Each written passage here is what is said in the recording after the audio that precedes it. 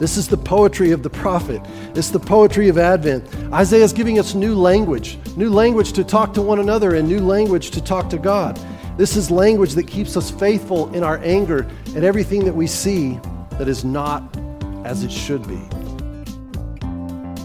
Thank you for downloading our podcast. Make sure you subscribe to get new ones every week. And don't forget to check out First United Methodist Sweetwater's website and social media. Now, here is Pastor Ryan Strebeck.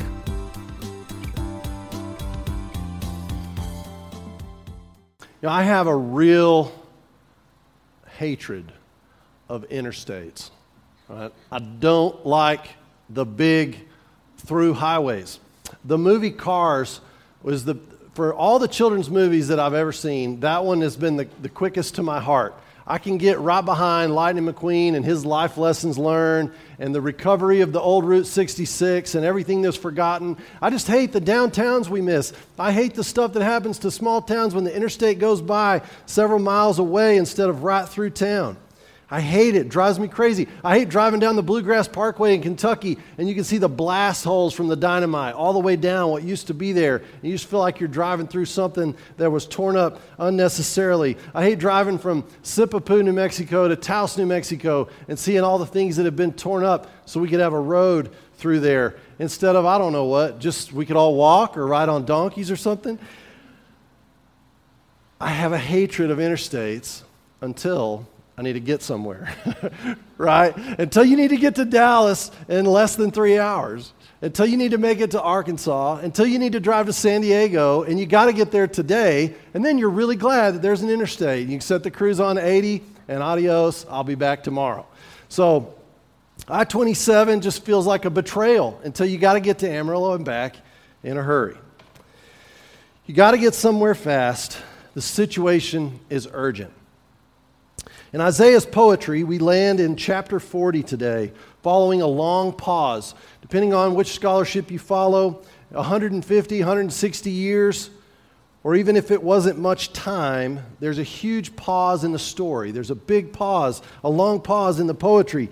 And chapters 1 through 39 of Isaiah are these just incessant calls to repent, to turn around and to turn back towards God. And there are incessant failures on behalf of our ancestors, the people of God, to return to God. So that's what all those first 39 chapters chronicle over and over again, all the failures to turn. So the situation is urgent. And so these first words that Allison read for us in chapter 40, it's easy to forget what home is like when you've been living in exile for a long time. So Isaiah, he tunes in and he hears, "In the wilderness, prepare the way of the Lord. Make straight in the desert a highway for our God." Right? It's this imagery of the rough places being leveled out, and where there were mesquite trees in the way, we've moved them. There's the shortest, fastest possible avenue for somebody to come visit. Now, highways in the ancient Near East were built, really the largest reason they were built is so that the victorious kings could go around in parade and say, "Hey, guess what? We won." And so the messengers would go around and the kings would go around and they build these new highways and they're like, "Oh, there's a new highway being built so King so-and-so can come through and we can all celebrate that King so-and-so and his gods have taken over this territory." And so that's what they would do. They would build these trade highways and they would come through and have these big parades shouting out, "We won, we won, we won." So the prophet and the people of God are asked here to build a highway to prepare for this grand announcement. God is victorious. We're sort of making a highway in our hearts for God to drive, to arrive, to land. It's like a runway where God can get here in a hurry and everything's cleared out of the way and all the brush is gone and the beacons are lit up and we've made it just perfect timing. Hey, this is where you come, God. We know we're ready for you, and we want everything cleared out of the way so you can make your appearance, so we can join you in your victory parade. God is victorious. And the glory of the Lord, chapter 40, verse 5, shall be revealed, and all flesh shall see it together, for the mouth of the Lord has spoken. This imagery that everyone's going to see God's arrival. It will be evident to us. What would it look like in the season of Advent this year to build a highway in whatever wilderness we are experiencing for the arrival of God?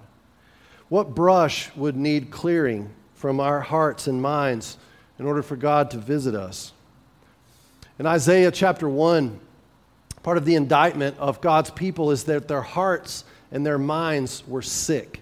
Their head was sick and the whole heart was faint. There was no soundness, God said, from the top of the head to the soles of their feet. They were just out of joint. The faith, the endurance, the will to persevere, the head, the heart, all out of whack. Healing was really needed, sorely needed. The people of God forgot what home was like. They forgot what God was like. All they knew were the Babylonian versions of gods, and they were just sort of chasing after whatever was offered to them, their version of the life and their version of God's, their version of happiness, their version of success. Their minds and their hearts and their imaginations were shaped by Babylon, not by God. They were really in hell, and they didn't even know it. They were living in a world that was distant from God. They had pushed God out of their lives. They weren't welcoming God back in. They had created a hell of their own making, and they didn't even know it. The situation was urgent, and a rescue was in order. This is where we celebrate together as we gather for worship that it is in God's nature to rescue us. That anytime we see a dire situation in the history of our people, or we see a dire situation in our current history, we rejoice to remember that it has always been God's nature to not abandon us, to rescue us, to find us in our time of trial, and bring us salvation. Now, the book of Isaiah has a parallel call narrative right here. In chapter 40, we remember, it's familiar to us, and we sing the song, "Here I Am, Lord," of Isaiah chapter 6, of the prophet's call to go to a people. And remember, he didn't feel worthy. He had this big objection. God said, "Hey, I want you to go." And he said, "Well, not me. I'm a man of unclean lips, and I live among a people of unclean lips, and you got the wrong guy." As usually happens when God calls us to do something, right? Isaiah said, no, not me. And he objected. And so God brings this cleansing and healing experience, and he says, "No, Isaiah, you're the man for the job. And I've healed you, and I've made you ready, and it's your turn."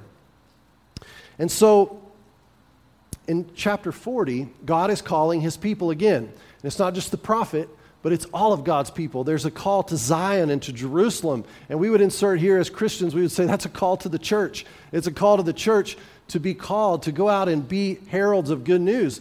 And so that's all of us. And we're all receiving a call in this poetry, in this story.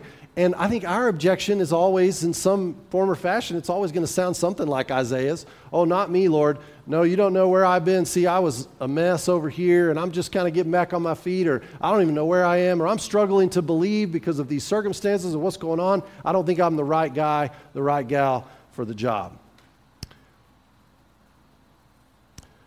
God's call was to the prophet and to the people of God to prepare and to shout. Verse 6, a voice said, "Shout," or cry out. And I don't know if y'all grew up in a shouting household. Anybody grew up in a shouting house? And I'm not talking about, when I'm not trying to celebrate like any kind of verbal abuse or anything like that, but I grew up in a very subdued emotional house. So we did not yell. We did not flare our emotions. That was a sign that things were out of whack. We just did not do that. So we suppressed all the times, even that we would need to shout. We just, nope, say it plainly. If you can't say it in quiet, calm, plain English, don't say it. Go say it to somebody else. I'm sure you've got an uncle or an aunt that would like to hear you shout, but you don't shout here. So now that was never, explicit, but that's just what we all felt. So we didn't shout. And if we did, we created all kinds of chaos. But there are things worth shouting about, right? God is trying to tell the people, sometimes you got to shout. You got to get up on a mountain and you got to say something because people are asleep and we've forgotten, and you need somebody to remind you that there's hope. So our objection, just like the prophets, is we hear this, we're like, okay, all flesh will see the glory of God. But then what do we immediately say? No. I'm not going to take my time and my heart energy and my space in my life to go out and set all my hope on all flesh seeing and beholding God. Because guess what? We know all flesh objects the prophet, and all flesh object we. All flesh is like grass. It's here today, gone tomorrow. People aren't going to listen. No one's going to care all flesh are like grass. I mean, we're just here today. We're gone tomorrow. Nobody's going to listen. Nobody cares. Nobody's going to hear the word of God. Nobody's willing to change. Nothing's going to be different. It's just going to be like this tomorrow, just like it was yesterday. And we object, and we object, and we object. We call baloney. All flesh is not going to see the glory of God. All flesh is like grass. And we say it over and over again. God's word is wasted. No one listens. Death comes too soon. What's the point? What is an objection that you could add today to this promise that all flesh will see the glory of God? We all have our objections that we're holding on to. Let's go ahead and say them. Let's speak them here in this dialogue where God is calling us. And so then there's a voice in the poetry, in the story, in the chronicling of this event. There's a voice that says, okay, yeah, all flesh are like grass. In verse 8, the grass withers and the flower fades, but, you know how important this conjunction can be, but, or however. This is God's great however of the season of Advent. Yeah, all flesh is like grass, and the grass withers and the flower fades, but the word of our Lord endures forever. And it comes through just quickly and sharply like a knife, and it wakes us up. Yes, but Advent is the anticipation of God's great however.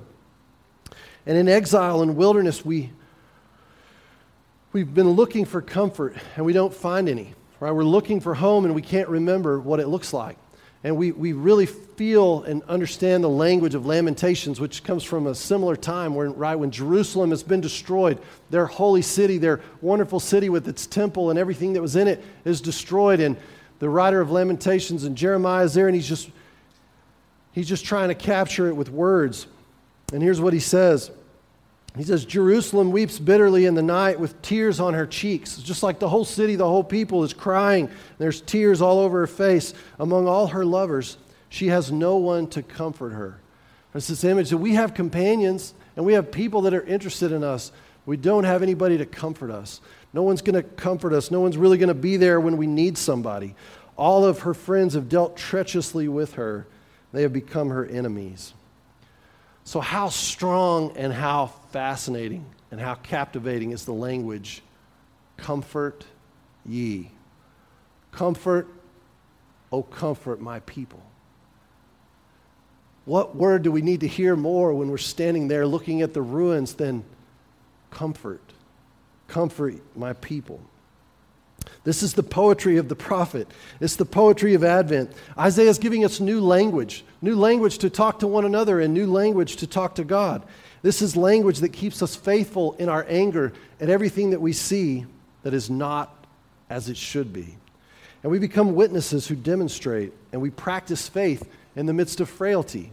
Right? Our children grow up and they watch us in difficult and painful and hellish circumstances, and they watch our faith maintain and keep up the good fight in the midst of a really hard time. The call here is to the church. When you see this bit in verse 9 and verse 9, it comes a couple of times, and go up on a high mountain, right? Get ye up on a high mountain. And speaking to Jerusalem is speaking to Zion. And sometimes you read these in the prophets and you go, okay, well, that's for people back then, or that's for Jewish people. We don't even know anything about Zion. What does Zion mean, or Jerusalem? That doesn't mean anything to us today here in Texas. But if you can, in your prayer and in your understanding, if you can just insert the word church when you see that in this context, oh Zion, oh Jerusalem, it's oh church, right? It's the people of God. Right? The people of God used to be centered, and their whole worshiping center was in Jerusalem. But it doesn't look like that anymore. So, oh church, it's us. We're the heralds. We're the bearers of good news. We're the ones that are supposed to populate the highways and remind people that God is victorious. And there's a new reign that's coming. So, what is so comforting about God in the midst of exile? I mean, we're always in some form in or out of exile. And all of our life, in fact, here on earth, in this body, as we live in a fallen world, or we might say enemy-occupied territory, all of life is lived in exile. We have not yet arrived at the place that we were created to live. We're always longing for home. From the time that we're little babies until the time that we depart this body, we're longing for a home that we haven't yet seen. So, what's so comforting about God while we're living in exile? I mean, the Babylonian oppression is the most real thing to us. We wake up every day and we go, yep, welcome to another day of Babylonian occupied territory. We sing their songs. They won't let us sing our songs. They make fun of us. They're going on about their business, and we don't even remember where we've come from. What is the point? Enemies surround us. And not to mention even just the things that are of our own fault or the oppression that we experience because of things like that or unfaithfulness, but what about just the good old-fashioned awful stuff that happens in life because we live in a fallen world? When life is taken away too soon, death itself, the last enemy, we face it and we wonder, where is the hope or where is the comfort? What is God going to bring us? What could possibly be different as we live in exile? Here are the objections that I would have. Here are the objections that the people of God had. Hey, you tell us to stand up and to shout and to see and to behold our God. But guess where we like to behold our God and where we're trained to behold our God? It's in the temple. And guess what happened to the temple? The Babylonians tore it down. We have nowhere to go to see God, so where you're just teasing us. You want us to see God and we can't see God? There's no more temple. There's no peace. All we know is war and destruction. And there's no home. We don't live anything that feels like home, and we can't even remember how to recover it because we've lost our blueprints. We don't remember what it was like. And here we are, generation after generation after generation. And even if we wanted to go home, we don't know what we'd be looking for. There's no temple, there's no peace, and there's no home. We can add our own objections. What does it feel like to live in exile? To live in a place that feels like constantly enemy-occupied territory? And we wonder, what good is the comfort of God? What is the good news that we're supposed to share? We've been commanded as the church to go and share the good news. Of what in the world are we going to say? And how can we really mean it when we're asking for comfort and asking for people to notice and pay attention and believe that there is a God that comes with might?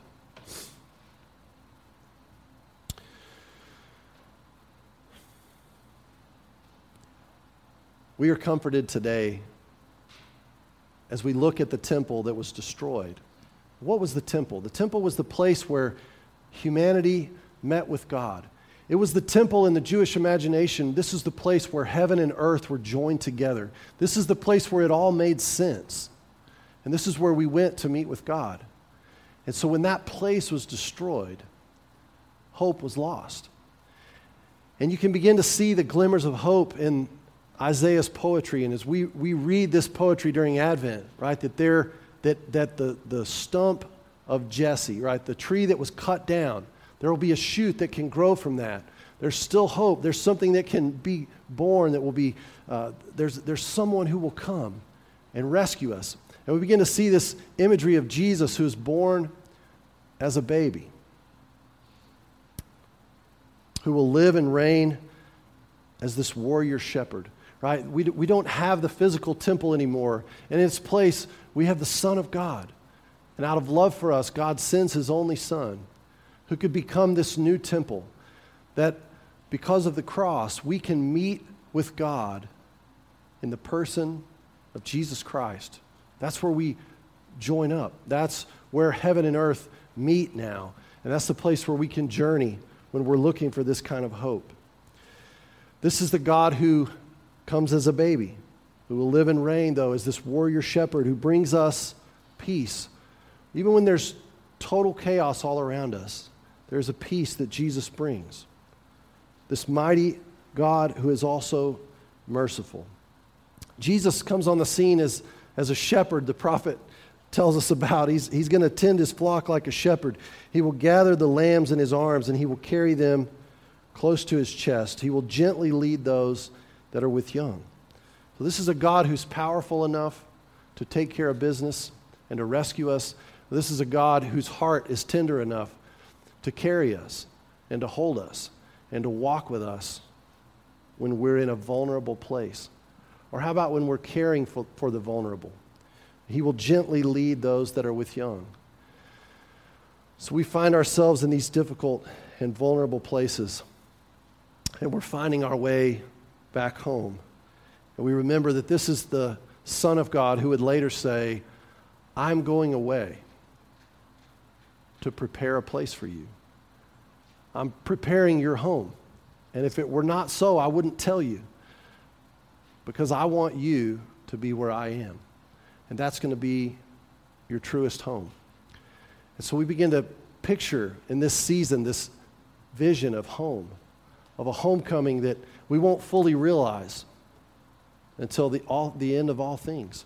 And so how does that knowledge, that understanding that this Jesus who has come and become the new temple, the place where we meet with God, the God that brings us peace, and this God who prepares a place for us, how does that change how we live today, how we pray today, and how we share the news of God's arrival with those that need to hear it the most? To share the good news as we go from this place, we have to wrestle with the news. We have to wrestle with the gospel in order to share the gospel, because we know how this works. No one believes us if we don't believe what we're saying. And we learn to believe this by trying it on for size. This gospel that we believe is real. We experience this. We dig roots down deep, and we put our trust in this promise that the word of God might endure forever. And what if it does? What would that change? What news could we bring to our neighbors? But we have to wrestle with what's hard about it. The cliches that we've picked up along the way will fail us, and a call to look on the bright side will fail us. But Jesus Christ will never fail us.